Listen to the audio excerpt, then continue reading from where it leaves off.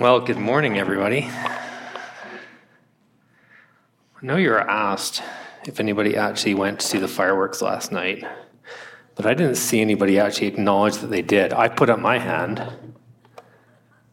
People are laughing. Okay. Anyways, it was a late night. There was a lot of people there, but it was really good. So we have been working our way through this series on small books in the Bible. I think it's called Small Books, Big Messages, Small Books with Big Messages, or something like that. And we have been looking at these small books that we find in the New Testament right at the tail end of it. Things that we don't actually often spend a whole lot of time looking at, reading. We just kind of move on because they weren't written by Paul. That was a joke. Anyways, this morning, I have the privilege of sharing with you out of what is actually the shortest book in the entire Bible, the book of 3 John. In the original Greek, there is about 219 words in this entire book. So it's going to be real fast, this sermon. This morning, as we unpack this short little book, I think that we're going to see something in here that, although written 2,000 years ago to somebody that it was a letter to one person, and we don't know anything about the person that it was written to apart from what is found in here, that in this little book, in this little letter here, the Apostle John is going to speak directly to something that every single one of us in our own way deals with on a daily basis, every single day. And that is the question of what is the most important thing in your life. If you and I, if we spend some time and we self-examine, what do we find at the center of our lives? What does our life revolve around? Because that center is the most important thing. It affects what we believe, it affects what we say, and it affects how we live, what we do. And so it affects every single part of our life. So with that, let's open our Bibles, if you have them, to 3 John. If you don't, if you got a device, look it up on there, 3 John. And let's jump in and meet the recipient of this letter. He's a guy named Gaius, and find out what John thinks about Gaius. So we're going to start reading 3 John. And we're going to read verses, I almost said chapter there. There's no chapters in this. It's too short. We're going to read verses 1 through 6 to start with here.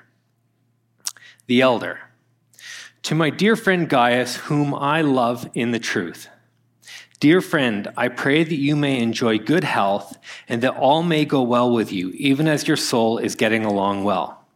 It gave me great joy to have some of the brothers come and tell about your faithfulness to the truth and how you continue to walk in the truth.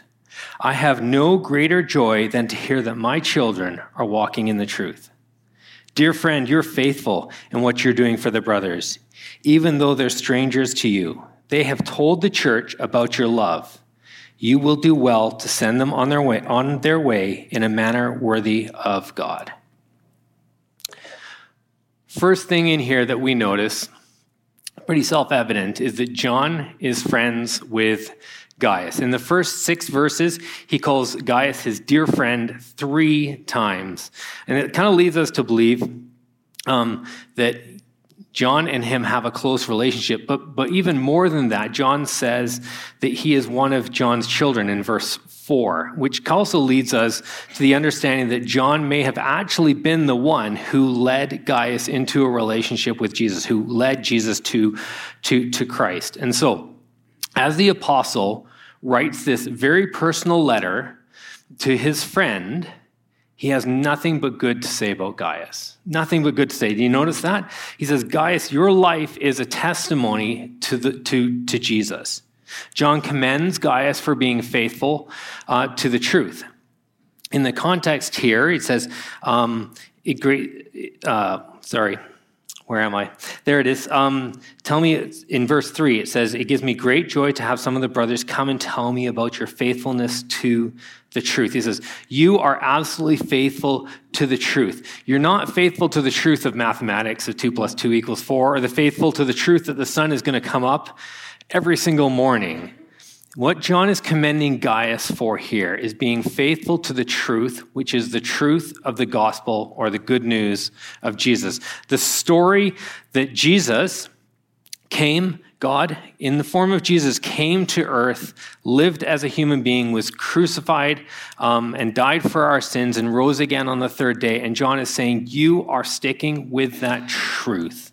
You're doing a great job at continuing to believe that and have relationship with our Heavenly Father. And not only that, he says, Gaius, you also walk in that truth. That's really critical because it's pretty easy to remember and to know things, right? To organize knowledge and to hold on to knowledge and to be like, I know the truth. I can unpack this. I can explain this. But living that out is a different thing. Living is a bit more challenging. It's where, truth and life intersect. And John says, Gaius, you walk in that truth. You understand this. You not only believe correctly, you apply that belief to your life. John knows that this is really important. He knows that there's lots of people around who profess to follow Jesus, but don't do a good job of following. And so John is saying, Gaius, he's commending Gaius, he's encouraging him, he's saying, the integration of truth and living it out brings me great joy. In fact, John says, it is my greatest joy.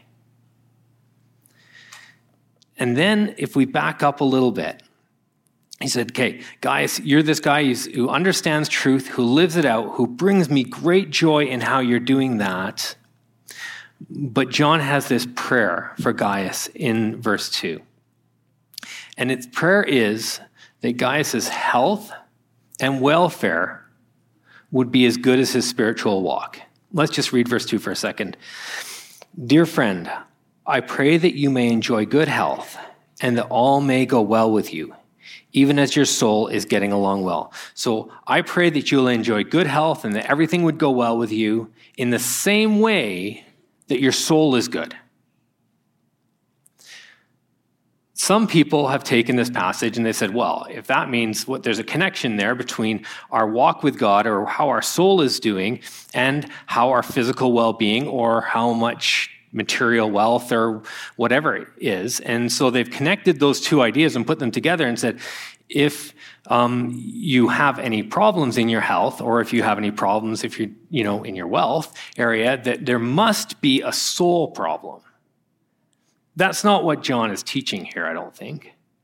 I think John is simply praying a prayer, and actually the phrasing of this in the Greek actually aligns with quite what would be a common phrase used among letters to friends, like, hey, I hope that you're doing really well, my friend. That sort of phrasing. But John understands that our health and our prosperity are not necessarily connected to how our spiritual walk is going.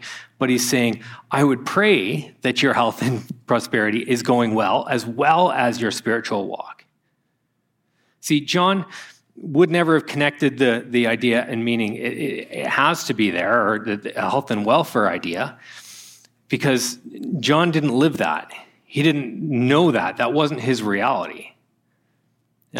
When John wrote this, he was most likely imprisoned on the island of Patmos because of his faithfulness to the gospel.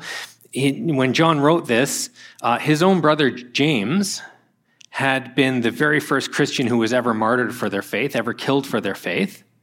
When John wrote this, he would have written it in light of the fact that he spent 3 years walking side by side with Jesus, eyewitness to how Jesus lived and how people treated Jesus and what Jesus taught about how Jesus' followers would have difficult times and people would oppose them. There is no connection like that between this idea that if your soul is doing well, you do well in your physical well-being. And your physical well-being is a reflection of your soul. John is simply saying, hey, this is what I want for you. I see that your soul is doing awesome. I pray that the rest of your life would be doing the same thing. I pray for God's blessing upon you. Now, the reason why I spend so much time there, or touched on that like that is because the first thing that out of this, really, that I'd like to ask ourselves, is if I was blessed, ask yourself that. So if you were blessed, if I was blessed physically and materially in measure with my spiritual maturity, how well would I actually be doing?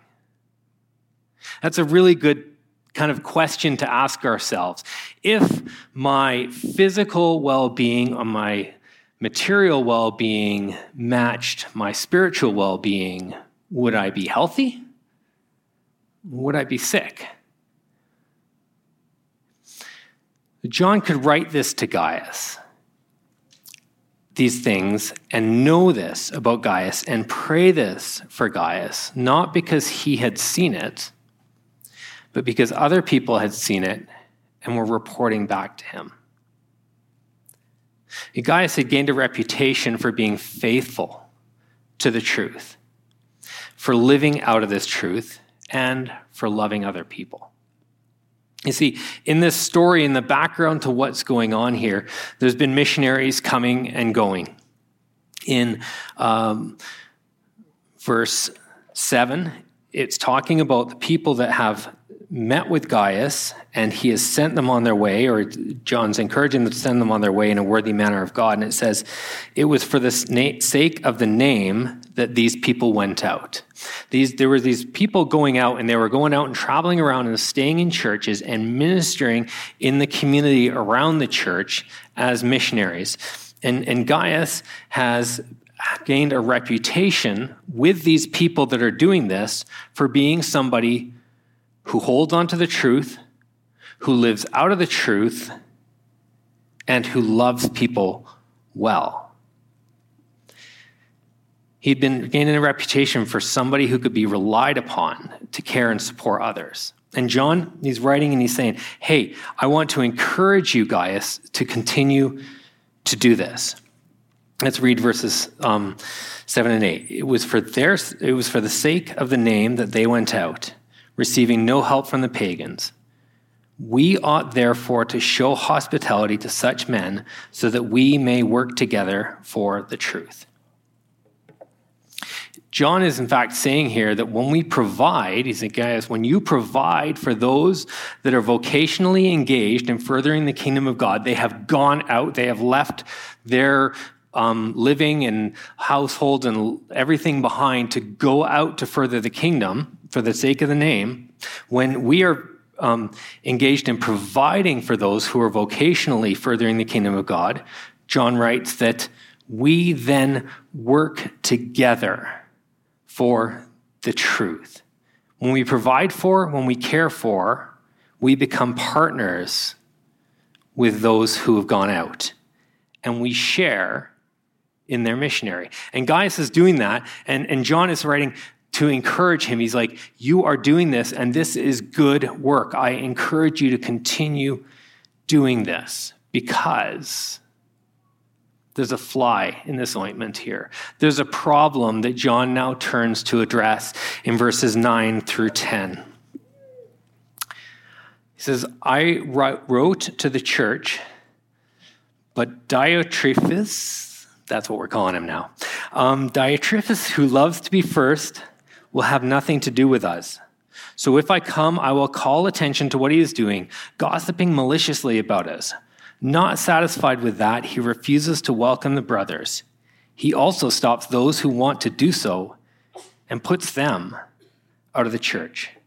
So there's this guy in the church, Dias something or other, who is working actually against John and against these missionaries that Gaius has been supporting. So John has been like, hey, Gaius, you're doing great. You hold on to the truth. You know the truth. You live out of the truth. You love well. That is evidenced by the way you are treating these missionaries who you are partnering in ministry with by your treatment of them. This is all wonderful things, but there's somebody who is working against this. And so John says, I've tried to deal with him. I wrote to the church. But the church, because of Diotrephes, won't have anything to do with what I wrote to them. In fact, this guy is gossiping about me and with the intent of undermining my ministry and my leadership, and he's refusing to provide or support for these missionaries. And in addition to this, Gaius, John writes, in addition to this guy is using his position in the church to punish those who would support the missionaries, those who have gone out to further the gospel and the kingdom. Diotrephes appears to have been a leader within the church. We're not giving any information about him elsewhere, anywhere in the Bible. This is the only place in the Bible we hear about this guy. But the fact that he could ignore John's letter and get the church to go along with it, the fact that he could make the church out people, excommunicate them, kick them out of fellowship if they were supporting these missionaries, must have meant that this guy had a leadership role within the church. What's really interesting about this is that John never charges him with being a heretic.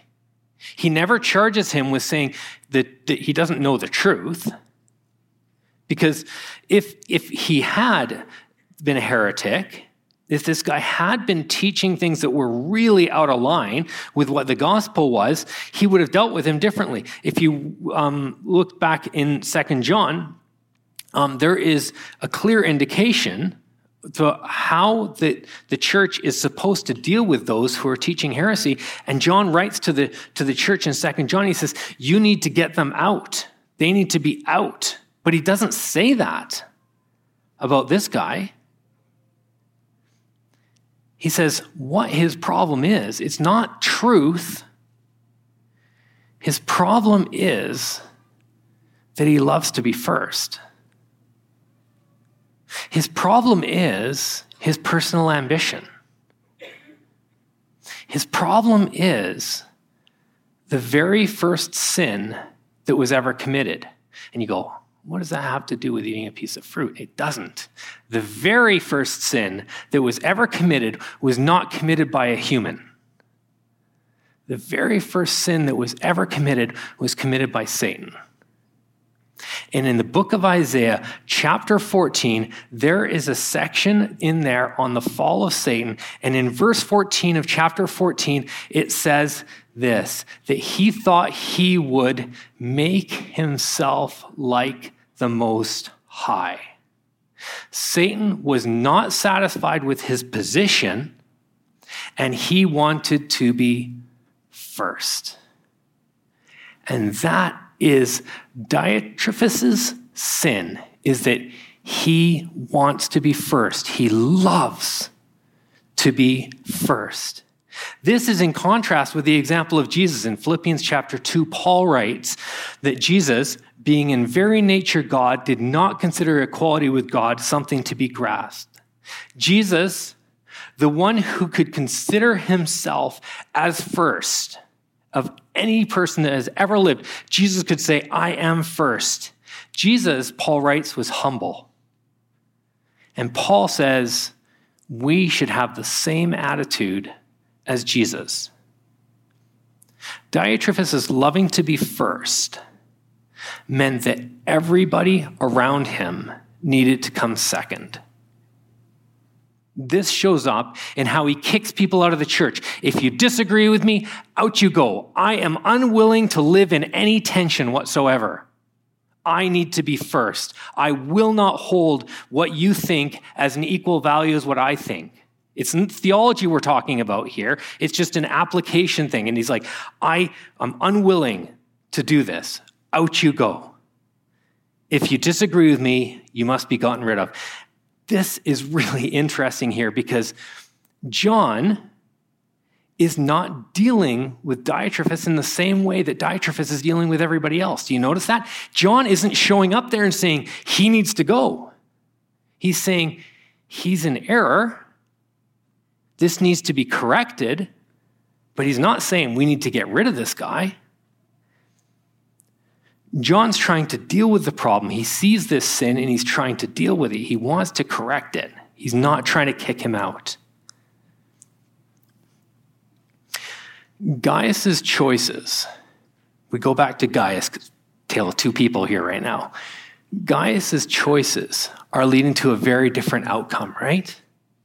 Gaius is choosing to love other people, to hold on to the truth, to live out of the truth. And in doing that, he's creating fellowship. He is building relationships with missionaries. He's creating fellowship, and he's supporting ministry. He's furthering the kingdom of God. Diotrephes is choosing to love himself, and in doing this, he is creating disunity and division, which hinders ministry. Then in verse 11, we get to the very core, what I think is the very core of this little letter here. In it, John writes, "Dear friend, do not imitate what is evil, but what is good. Anyone who does what is good is from God. Anyone who does what is evil has not seen God." This is John's kind of test of faith. He says it here. He says it a few times in 1 John. He has this little bit of a test of faith. He says, faith will show up in how you live.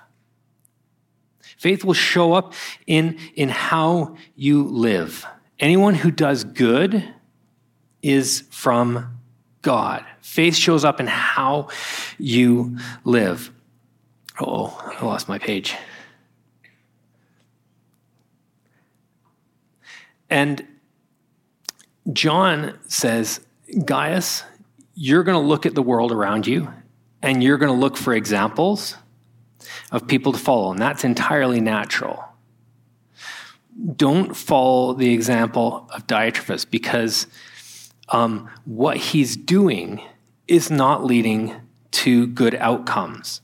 So he's saying, instead, imitate what is good, not what is evil. And then he gives an example of a guy named Demetrius. But before we get there, I have a question to ask us. Just pause for a moment and ask yourself this. Based upon what we've kind of unpacked here in this passage, why would John have to tell or ask Gaius or tell Gaius this? Why would he have to encourage Gaius to not follow the example of Diotrephes? Like, is this not self-evident? Do you see where I'm going there? Like, why would John have to say, hey, don't do this. Don't go down this path. Maintain the path you're going on. Do not go down the path of being divisive, of trying to put yourself first. I think there's two reasons why John does this.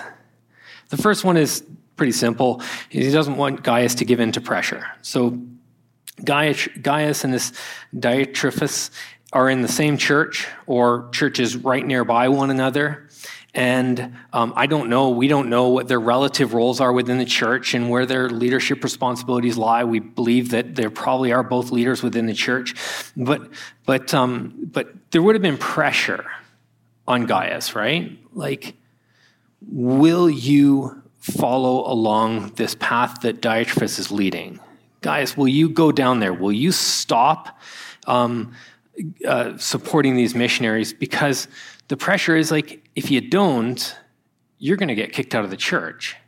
So that's fairly self-evident. So John's like, no, you need to stay the path here. You need to do what is good and what is right. And that's fairly self-evident. But I think there's a second reason why John is writing this to him, why he's asking this question, why he's challenging Gaius in this way.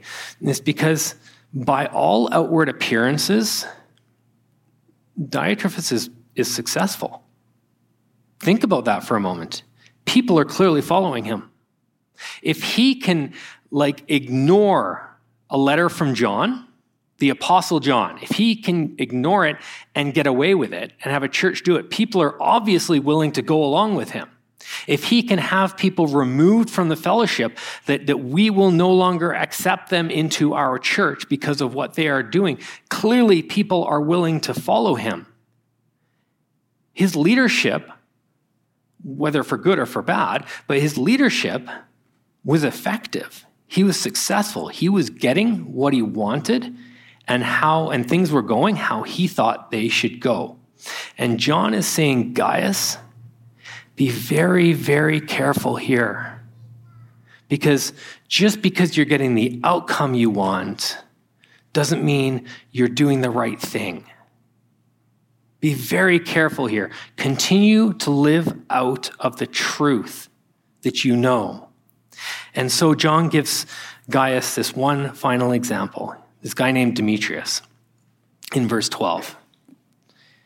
And he says, Demetrius is well spoken of by everyone, and even by the truth itself. We also speak well of him, and you know that our testimony is true. He says, Gaius, if you're going to look for an example of who to follow, here's somebody that you can follow.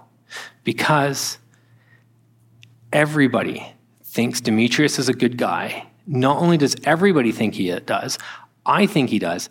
Not only do I think he is a good guy, but even the truth itself testifies to him being a good guy. That means his life and what God's expectations, God's standards, Jesus' teachings are, his life and all of those things line up. The truth itself bears evidence that he is a good example, somebody worth following. This little letter, 3 John here, is all about centers. Or rather, who people choose to center their life on. Gaius' life, John says, your life is centered on the truth. You have built it on that, and there is evidence of it. Don't stray away from that center. Diotrephes' life is centered on, himself. John is contrasting the two. He's saying, Gaius, this is who you have been. This is who you could become. Hold on to your center. The center around the truth, centered around who God is and what he calls you to. And so the question that this letter puts to us is that whom are we going to center our lives on? Should we imitate the world and put ourselves at the center? Or do we follow the example of Gaius and Demetrius and the faithful saints who have gone before us and put God at the center? Because our center is our most important thing. And what we choose to put there will affect what we believe, what we say, and how we live. It affects everything, every single part of our lives. Not only that, and this is, I think, why John really has to emphasize this to Gaius, our centers are slippery. Gaius is doing great. John's still warning him and saying, keep your eyes on a good example. Follow a good example. Do not go astray.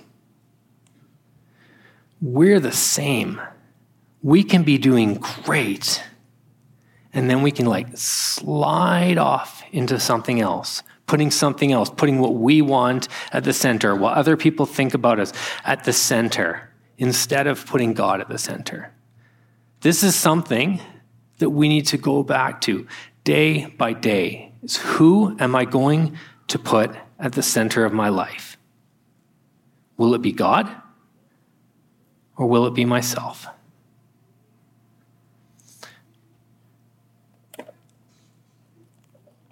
We're going to wrap up here now. And that being said, just before I say the benediction over everybody here and let us all go, if you have something you'd like to pray about, somebody you want to talk to about things, there's going to be one of the church leaders will be hanging around up here somewhere. It's probably going to be Brian Emery. Okay. All right, Emery's going to be up here. Emery's going to be up here. If you'd like to pray with him, you can do that. But just in conclusion here, as I wrap this up, this seems like a lot of work. Trying to hang on to your center all the time, being responsible for it, that's a lot of work. Let me read to you from the book of 1 Thessalonians, chapter 5, right at the end, as a benediction here, because I think this puts the work into perspective. In 1 Thessalonians, chapter 5, starting in verse 23, it says, "May God himself, the God of peace, sanctify you." That's make you holy, make you into who he wants you to be. May he sanctify you through and through. May your whole spirit, soul, and body be kept blameless at the coming of our Lord Jesus. May every aspect of your whole life be kept blameless. This is it. This is the key thing. The one who calls you is faithful, and he will do it. We don't do this on our own. When we follow Jesus, God gives us the Holy Spirit, and he is at work in your life and in my life. And in these things, this challenge of who are we going to put at the center, this is an opportunity to lean in and say, God, will you give me the ability? Will you work in me so that I can put you at the center? You don't have to do this alone. God is here. He wants to do it with you. He wants to step into your life and transform you so that you can put him at the very center and live out of that. Let's pray together. Heavenly Father, we thank you for this morning. Thank you for being able to be here. Thank you for the opportunity to worship you, because you are worthy of all of our praise, of all of our worship. You are worthy of all the glory. God, we thank you for your work in our lives. We thank you for the work of Jesus on the cross and the resurrection so that we can come into relationship with you, that which we remembered at communion. We thank you for always being with us. We thank you for the Holy Spirit being at work in our lives. And we thank you for good examples of Christians who have gone before us, guys like Gaius, who knew the truth, not only knew the truth, lived out of it, and loved well. God, may you give us, may you remind us, may you encourage us to model our lives on the example, these good examples who have gone before us. May we center ourselves on you. May you make that possible in our lives this morning, for the rest of this week. And we pray that you would go with us from this place now. Fill us with your Spirit. Bless us. In Jesus' name, amen.